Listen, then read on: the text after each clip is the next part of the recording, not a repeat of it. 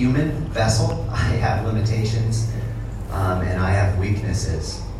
And so, God, in an attempt of weakness, I pray, oh God, that your name would be magnified and glorified.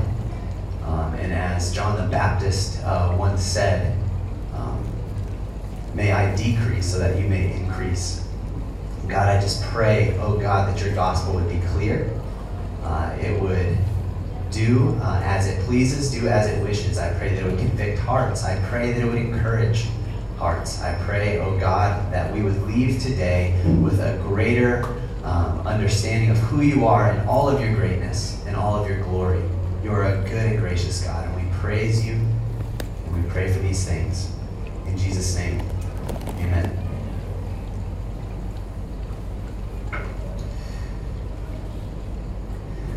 Well, I want you all to think to yourselves for a second. I'm going to ask this question, and think to yourselves for a second, and try to answer this question. What is good news? What is good news? Just try to answer that to yourselves. What is good news? Well, how about for starts? Good news is an announcement. It's a heralding of something that good happened.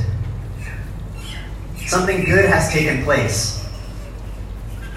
And if that something good has happened, that means that we rejoice. It means that our hearts are gladdened. And if that something good, that good news, has already happened, then that announcement means that there's usually a broader context. There's usually a background story. When we hear news that's good, there's usually something that is led up to that heralding. And in light of what has taken place, this good news usually also does what? Well, it reveals what happens next. What happens next now that this great news has happened? And this news typically has implications now for how those recipients of the news will now live. In other words, what are they going to do with the good news? And so today as a church, we're going to begin a series of stories through the book of Mark about this good news. And so you can go ahead and turn to the book of Mark. But before we sort of dive into Mark, I want us to take note of the way that Mark opens up his gospel. And it's very unique, the way Mark opens it up versus how the other gospel writers do. So you got Matthew, Luke, and John. And Mark says in the opening verse, verse 1, the beginning of the gospel of Jesus Christ. The beginning of the gospel of Jesus Christ. And notice how he uses that word gospel. We're all familiar with this word gospel. Well, in the Greek, that word gospel is euangelion. Euangelion. And that means, in the Greek, that means good tidings, or very literally, good news. And so Mark's opening up this story by saying this, what I'm about to tell you, this account of Jesus' life and ministry, his death and his resurrection, this is good news. And so I want you to know, my readers and my hearers, that this is good news. And so it's very unique the way he opens up his gospel. It's not that the other gospel writers didn't believe the same, but Mark is trying to tell us something here right from the gate.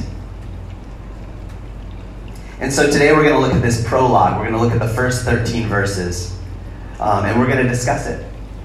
And it is my hope that as we are in this passage that we would hear the good news that Mark is going to unpack, that already we would encounter good news in this passage, and that we would see that there are massive implications for this good news and what we do with it.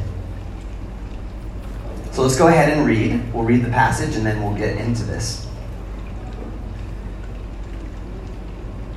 Beginning with verse 1, this is the word of the Lord.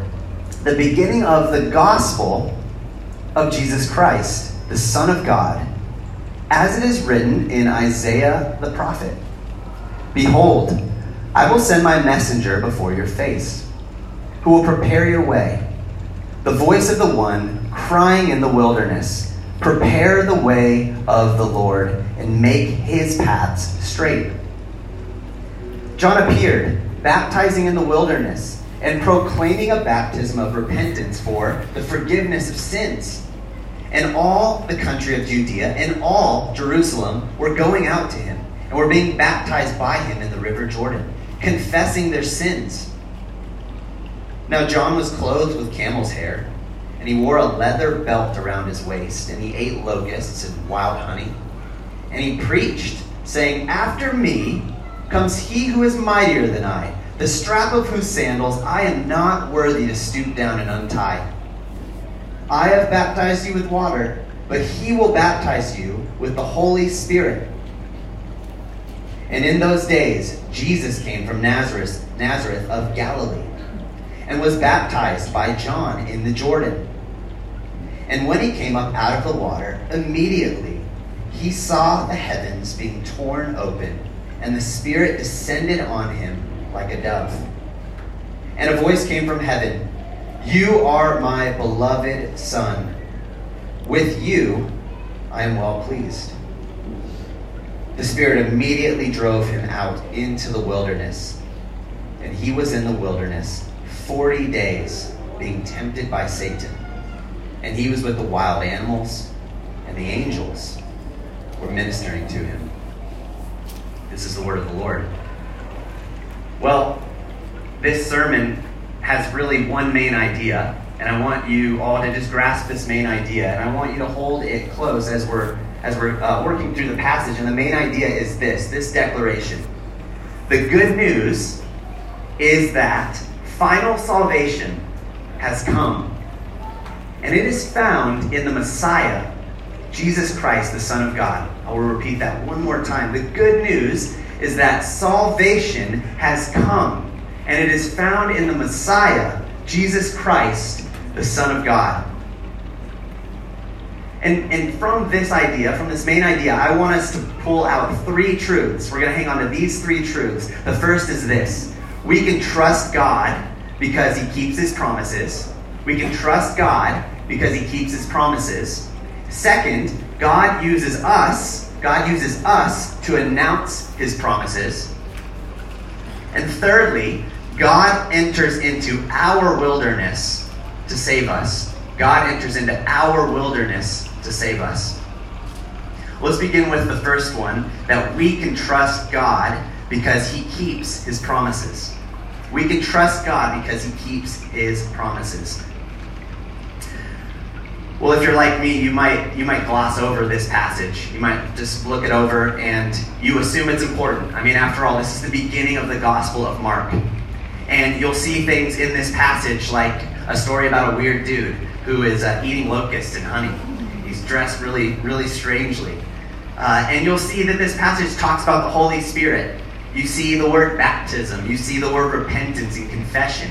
And for those of us that have grown up in Christian tradition, Christian community, these terms are familiar. We've heard these things before. So you might gloss over it and say, yeah, I think I know what those mean. It should be important. They're familiar.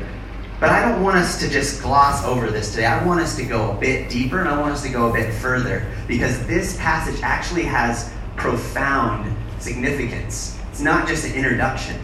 It has cosmic significance. We're seeing something take place in this passage that was foreordained before the foundation of the world, Ephesians 1. We're seeing something in this passage that was also foretold a few hundred years prior in the Old Testament. We'll see some prophecies here today in this passage that were talked about 300 to 500 years before Mark's gospel. So what we're seeing here is not merely an introduction. It's a pivotal moment in salvation history. This is the culmination of God's promises kept. This is an introduction to the Son of God and an inauguration of his glorious work in final redemption.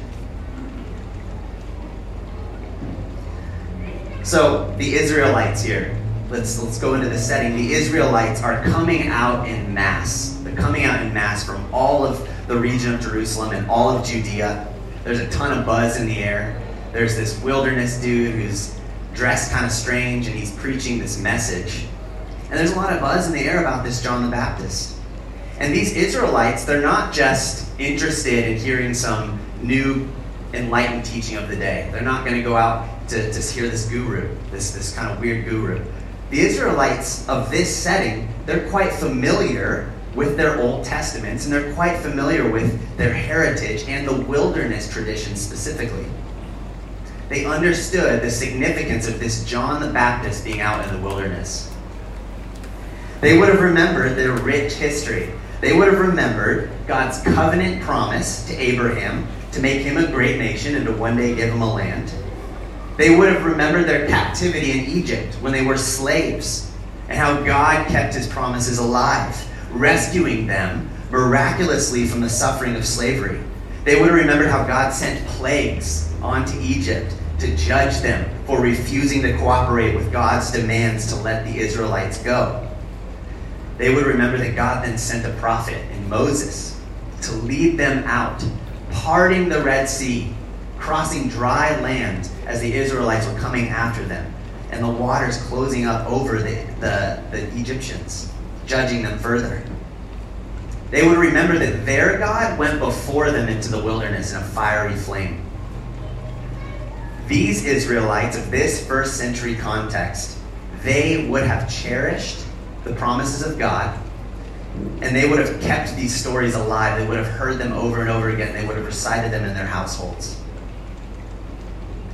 The rescue that God provided them thousands of years before this point, the great Exodus, for those of you who are familiar with this story, this is familiar to them. But these first century Israelites are in kind of a strange period of time. They're kind of beginning to grow restless. After all, it seems like God is beginning to judge them. They hadn't heard from a prophet for 300 years, so they're just sitting around waiting for this prophet to come and give them the word of God. They no longer have control over their promised land. They're under the power and the authority of the Roman Empire. And they're wondering, has God forgotten us? Has God forgotten about us? Is the end of the world coming? Are we going to be judged?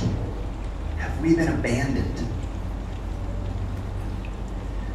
Well, let's notice here in verses 2 and 3 how Mark cites some Old Testament passages. Look at these Old Testament passages in verses 2 and 3.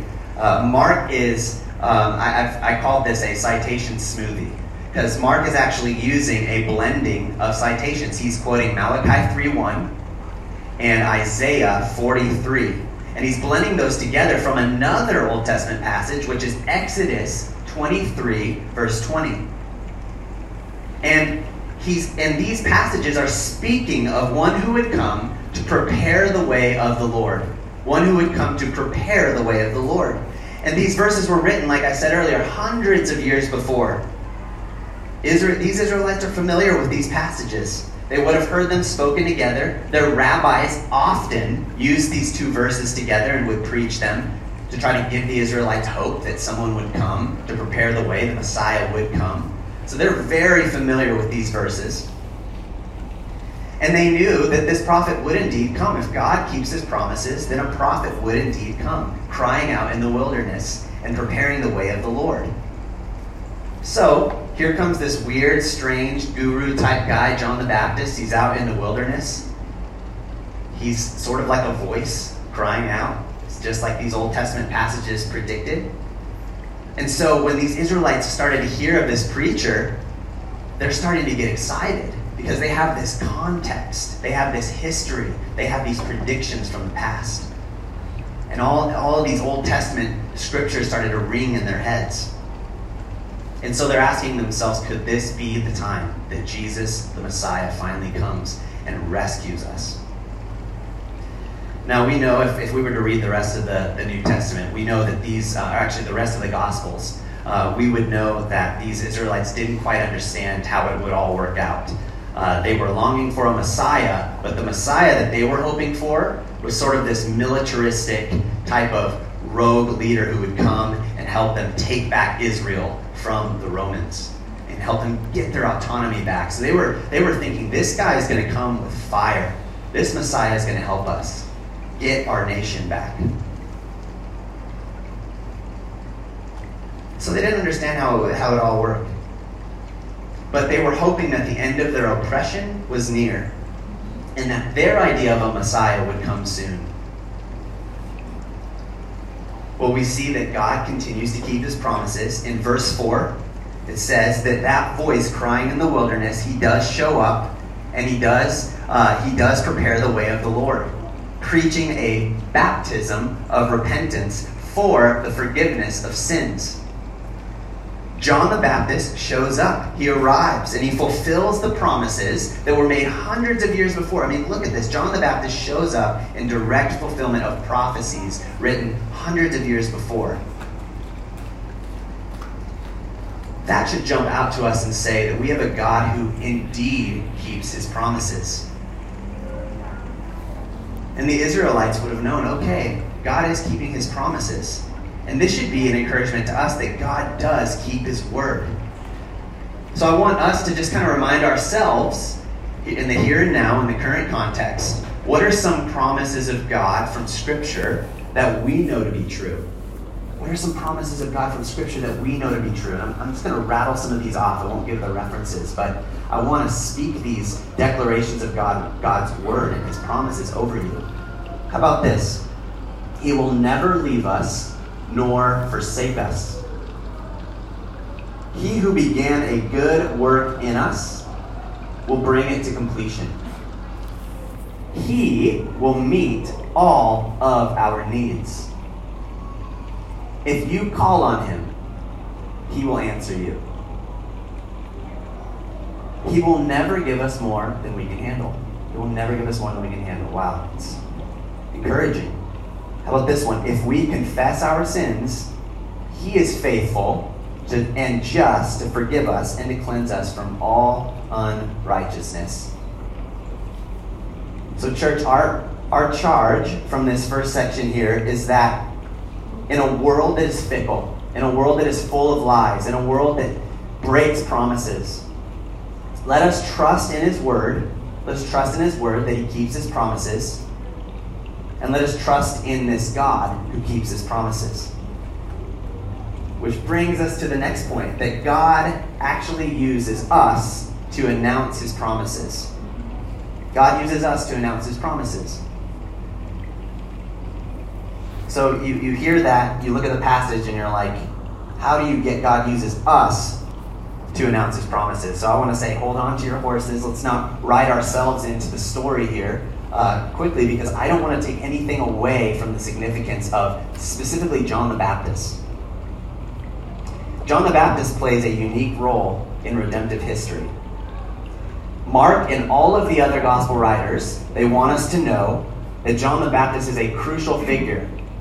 And arguably, yes, I'm going to say this, arguably the most crucial figure outside of Christ in all of the Bible, John the Baptist. The most crucial. You might be thinking, that sounds a little bit crazy. We have Abraham, we have Isaac, we have Moses, Noah, David. How about Paul, Peter, James? These are all really important figures in the history of the Bible, right? John just kind of shows up. He shows up very quickly at the beginning of all the Gospels, and then he fades out really quickly.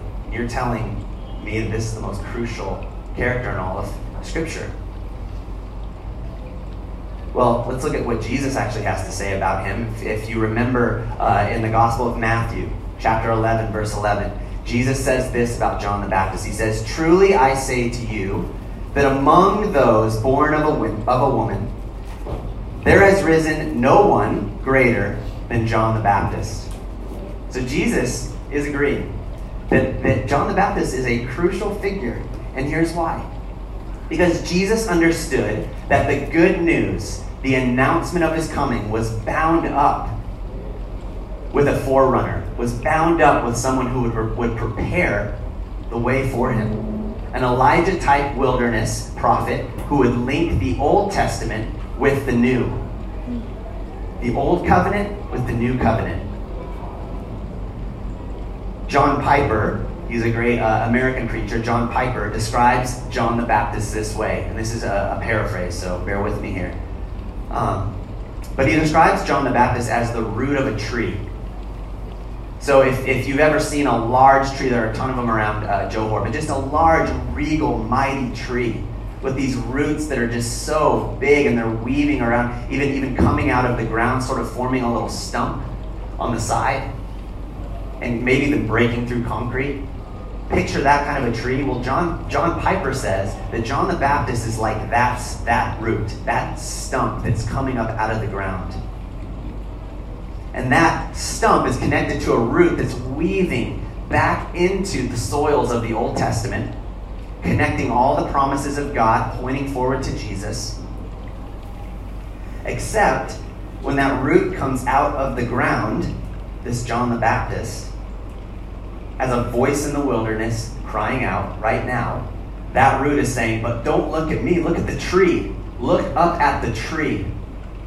This is what John the Baptist was. He was a root, a mighty root, connecting the Old Testament, but still in the tree, still linked with the tree, the giver of life, Jesus, but pointing to the beautiful tree that's actually the glory of that root. So onto the scene John comes. He has this intertestamental mission to prepare the way of the Lord. And let's look at how he does this. How is he doing this? Well, he's preaching. He's preaching that a great turning point in history has come. Salvation is at hand. The dawning of a new age is here. As William Lane says in his commentary, he says, the beginning of the unfolding drama of redemption, which centers on Jesus of Nazareth. Verse 4 tells us that John the Baptist is proclaiming a baptism of repentance for the forgiveness of sins. And verse 5 shows that the masses from the surrounding regions, they're drawn to this wilderness prophet to hear his summons. Confess your sins. Repent. Be baptized. Repent. Confess your sins and be baptized. So a hallmark of John the Baptist, this was probably different for the Israelites, was that he was actually baptizing people. That's why he's called John the Baptizer. It was actually called John, they were calling him the baptizer of the wilderness. So a hallmark of what he was doing was this baptism. And this was an act of going under the water, symbolically identifying death and departure from the old sinful self, and then being washed and cleansed by living water, the Holy Spirit. And then coming out of the water, a symbol of new life in Christ. But John's baptism was slightly different than the baptism that we're familiar with as Christians 2,000 years later. John's baptism was a preparation for the forgiveness that Christ accomplished through his death and resurrection. It was just a preparation. But the gist of John's message was this: Christ is coming soon. The time is now to get right with your Creator. Christ is coming soon. The time is now to get right with your Creator. John was not concerned about making his followers, all these people coming out, do rituals of his own. He wasn't trying, like I said, he wasn't trying to be a guru, adding all of these lists of do's and don'ts that you have to do on top of repenting. John wanted to be faithful at all costs. He wanted to confront people in their sin with the message of salvation that would come. And he wanted to exalt Christ. He wanted to make much of Christ. And then look at what the Lord was doing in the hearts of his hearers. In verse 5, what does it say? It says the multitudes, speaking of the multitudes, responding in obedience, confessing their sins, and welcoming his baptism of repentance. So just a quick sort of charge here. May we as Christians look at the faithfulness of John. He was preaching a bold message. He's saying, repent, turn from your sins. It's pretty difficult to do that. And this is John. He's out there at all costs being faithful, saying, I must give this message.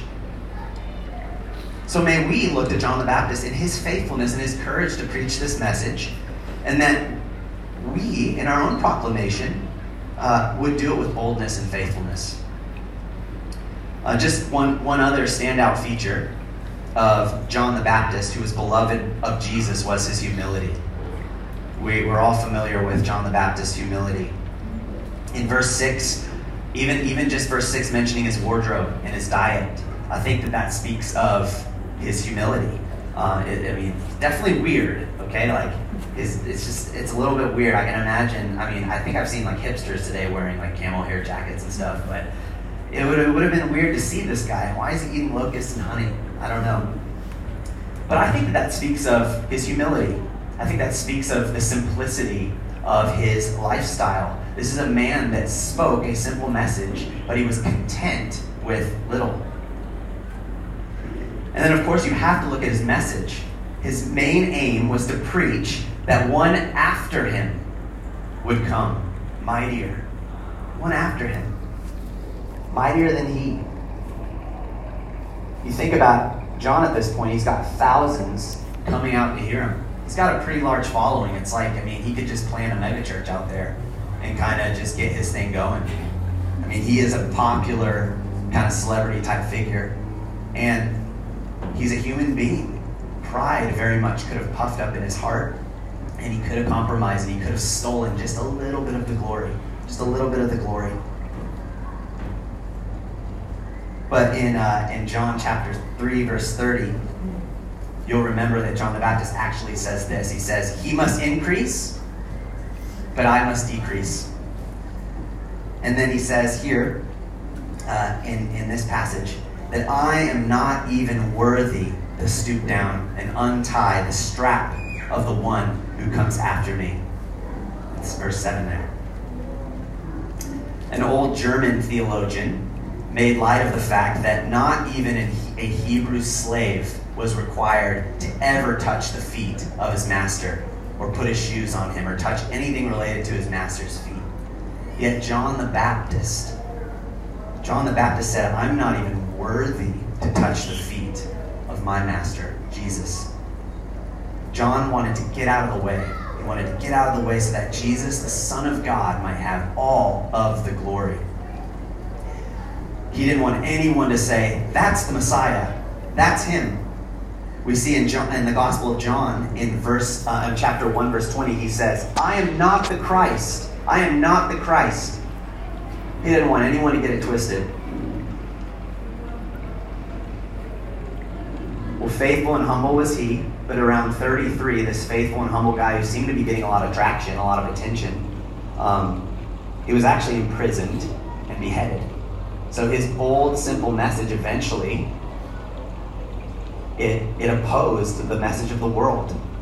And so it got him killed. I was reading from this Puritan this week, J.C. Ryle. J.C. Ryle is a great Puritan. He wrote this book called Holiness. I think it's one of the best books ever written on sanctification, becoming more and more like Christ. And J.C. Ryle, he says this about what it means to be a faithful minister in relation to someone like John the Baptist. He says this, the principal work of every faithful minister of the gospel is to set the Lord Jesus fully before his people and to show them his fullness and power to save. The next great work he has to do is to set before them the work of the Holy Spirit and the need of being born again and inwardly baptized by his grace. These two mighty truths appear to have been frequently on the lips of John the Baptist. It would be well for the church and the world if there were more ministers like him. So church, God used a human preacher, a mere man, John the Baptist, to magnify his name. And I want to say that God still uses heralders, human preachers, like us, to carry on the message of John the Baptist. That the Messiah has come. Repent and believe the gospel. And so, another charge for all of us is that if we've received the greatest news of the gospel, the greatest news that has ever been told, we have it, we've heard it, then we must proclaim it, and we must ask the Lord to give us courage. We must ask the Lord to give us humility like John the Baptist. We must ask him to give us faithfulness to proclaim the gospel, this good news, to everyone who's around us. which brings us to the final and most glorious point of today's message. That God enters into our wilderness. God enters into our wilderness. So a bit of background about me. I'm from Arizona. I hail from the wilderness. Arizona is a state in southwestern part of the U.S. It's famous for being a desert state. Grand Canyon, if you've heard of the Grand Canyon, it's there. And so I grew up literally in the wilderness. I guess when I was growing up, it just seemed normal to me. But now that I go back, I'm like, wow, this isn't normal. I grew up seeing these grand desert vistas, big skies, endless skies, dry, kind of rugged land. I would always sort of imagine cowboys and American Indians, and I would read westerns. And this is where I grew up. I'm a product of the wilderness. And I remember when I was, I don't know exactly the age, but I must have been a teenager, early teens, maybe 13, 14. And I went on a hike with my friends. And we were all wilderness kids. So we're like, we'll just go out on a hike. We'll go into the mountains somewhere. We'll go, I think we were looking for a canyon. We'll go out and look at this canyon. And then we'll just come back later on. And so here we were with our friends. We were very foolish. We didn't pack a whole lot with us, and we brought just like one water bottle for each person. And we went off into the wilderness. And I remember we were going there, and I already had probably drank 3/4 of my water bottle. And I was just like, just wasn't even thinking about it. And we got out to this canyon, and I remember thinking, man, I'm thirsty, and I only have a little bit left. I can't really use much energy to explore this canyon with my friends, so I'm going to sit here, and I'll wait for them, and then we'll head back. So we explored a little bit, and we started a journey back. And I remember I had very little water, so I asked my buddies, hey, do you guys have any water? Can I have some of your water? And they're like, we don't really have much left either. And so, but we had probably a couple hours left on the journey. So we started to head back, and we were all really thirsty. And I remember thinking, all of us, we weren't saying it, but we were starting to feel kind of worried. We were worried, we were flustered, we started to bicker with each other. And I still remember just walking on this journey and thinking to myself, this is a hard and unforgiving land. Like, everything out here it seems like it's designed to kill us. There is nothing here about this land that is inviting. There's no oasis, there's no water anywhere. There are cactuses. I remember these bushes called cat claws. Yes, cat claws, literally, it's exactly how you would think of it. This little bush with claws. They were the exact same size as cat claws. And they were everywhere. And I remember they were in my shoes all the time. I'd fallen in a few of those. And this was the landscape. Everything around seemed to be dying, and everything seemed to be wanting to kill us. Well, we get towards the end of our journey, and we're like, oh, dude, I think we're going to die. And I remember seeing my town just kind of down the hill. And I remember thinking to myself, that town is like, it's like our hope. This is a picture of our salvation. And it was both literally and figuratively our salvation. That was where we would finally get home, we would get water, we would get a shower, and we would have our we would be with our families, and we would eat dinner together and just continue on with our life.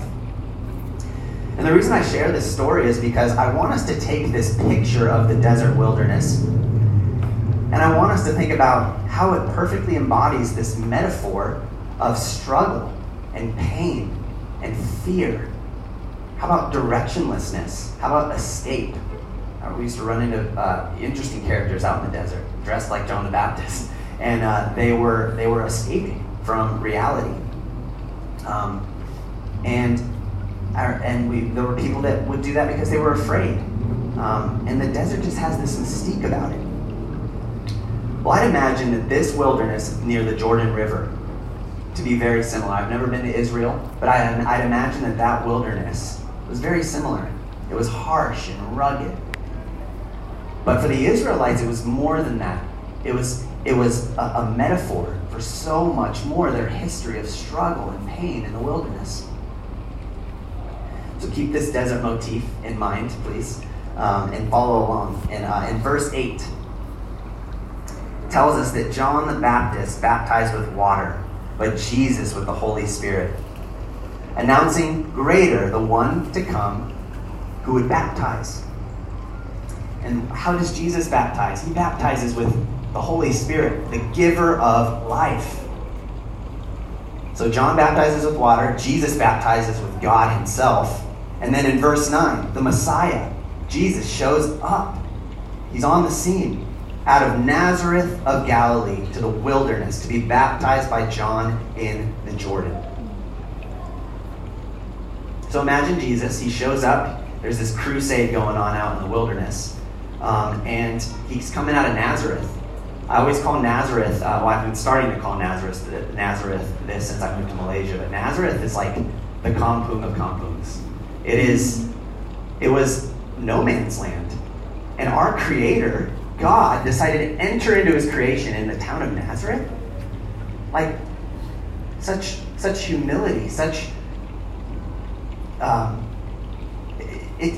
he didn't come from New York City. Like, he didn't show up from Athens. He came through Nazareth.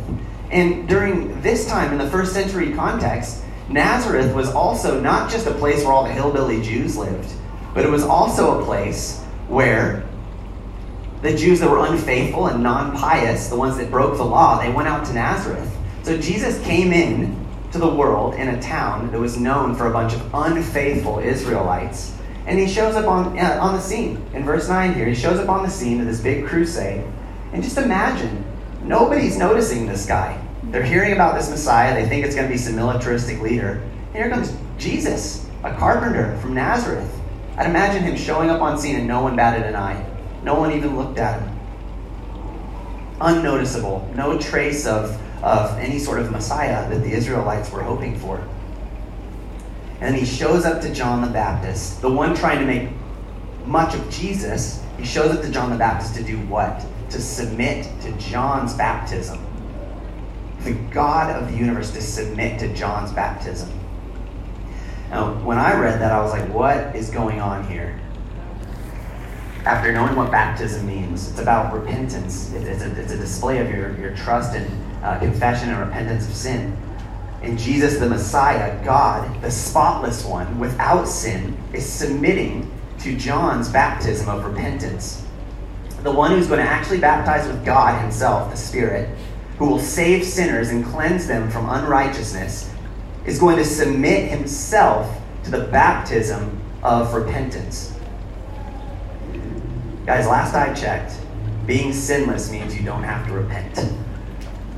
And that's absolutely right. Jesus did not have to repent. So what is Jesus actually doing here? What is he doing here? And I want to point out a few things of cosmic significance that are going on here. Remember the Exodus that we talked about earlier. Israel's exodus from Egypt. Well, that Exodus was God's old covenant act of salvation, where God led a flawed and disobedient Israel out of Egypt. They failed miserably in the wilderness. You remember that first generation with Moses, they failed. They didn't even get to enter the promised land. Finally, the generation after them, they were able to enter into the promised land. And they received a type of salvation. A type of salvation. Sort of like my hometown on that hike. It looked like salvation. Well, the promised land was a type of salvation for the Israelites. But it wasn't a full and final salvation. As a whole, when we read the Old Testament, we see that Israel ultimately failed to serve the Lord. They ultimately failed to worship God. Why? Well, it's because of their nature of sin. It's because of their nature of sin. For all have sinned and fall short of the glory of God. They had no ability to follow God and worship him with perfection. This was Israel's trajectory. You remember the rest of the Old Testament. Israel fails again and again and again. The Old Testament prophets were saying all sorts of things. Mostly, you will be judged. You will be judged. But listen to what the prophet Hosea says. He records God saying this in his 11th chapter in the first 2 verses. The prophet Hosea records God saying this. When Israel was a child, I loved him. And out of Egypt I called my son. The more they called, the more they went away. They kept sacrificing to the Baals and burning offerings to idols. Well, glaringly obvious in that verse is that Israel has failed by turning to other gods. But notice what he said in the first, what God said in the first part of the verse. He says, he calls the nation of Israel his son.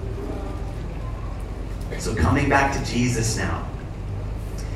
Jesus, by submitting to the baptism of John, he is signifying that he is the new and better Israel. He is the new and better Son of God, Son of Israel.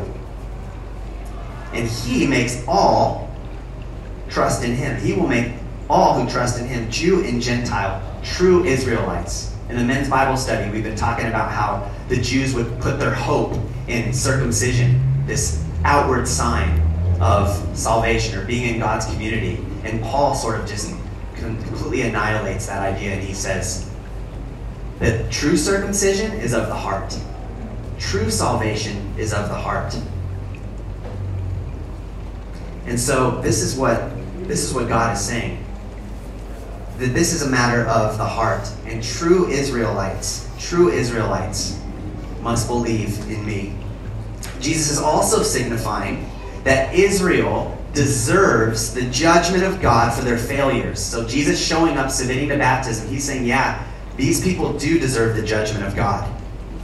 And all of sinners deserve the judgment of God. And so Jesus, by going into the water, he's showing that he will take the penalty of death for their sins. And coming out of water, he's saying that he will resurrect and conquer death for all of Israel and all of the world. Church, Jesus has perfectly submitted to God on our behalf, carrying our burdens, our sins, our trials, our sufferings, and our punishment.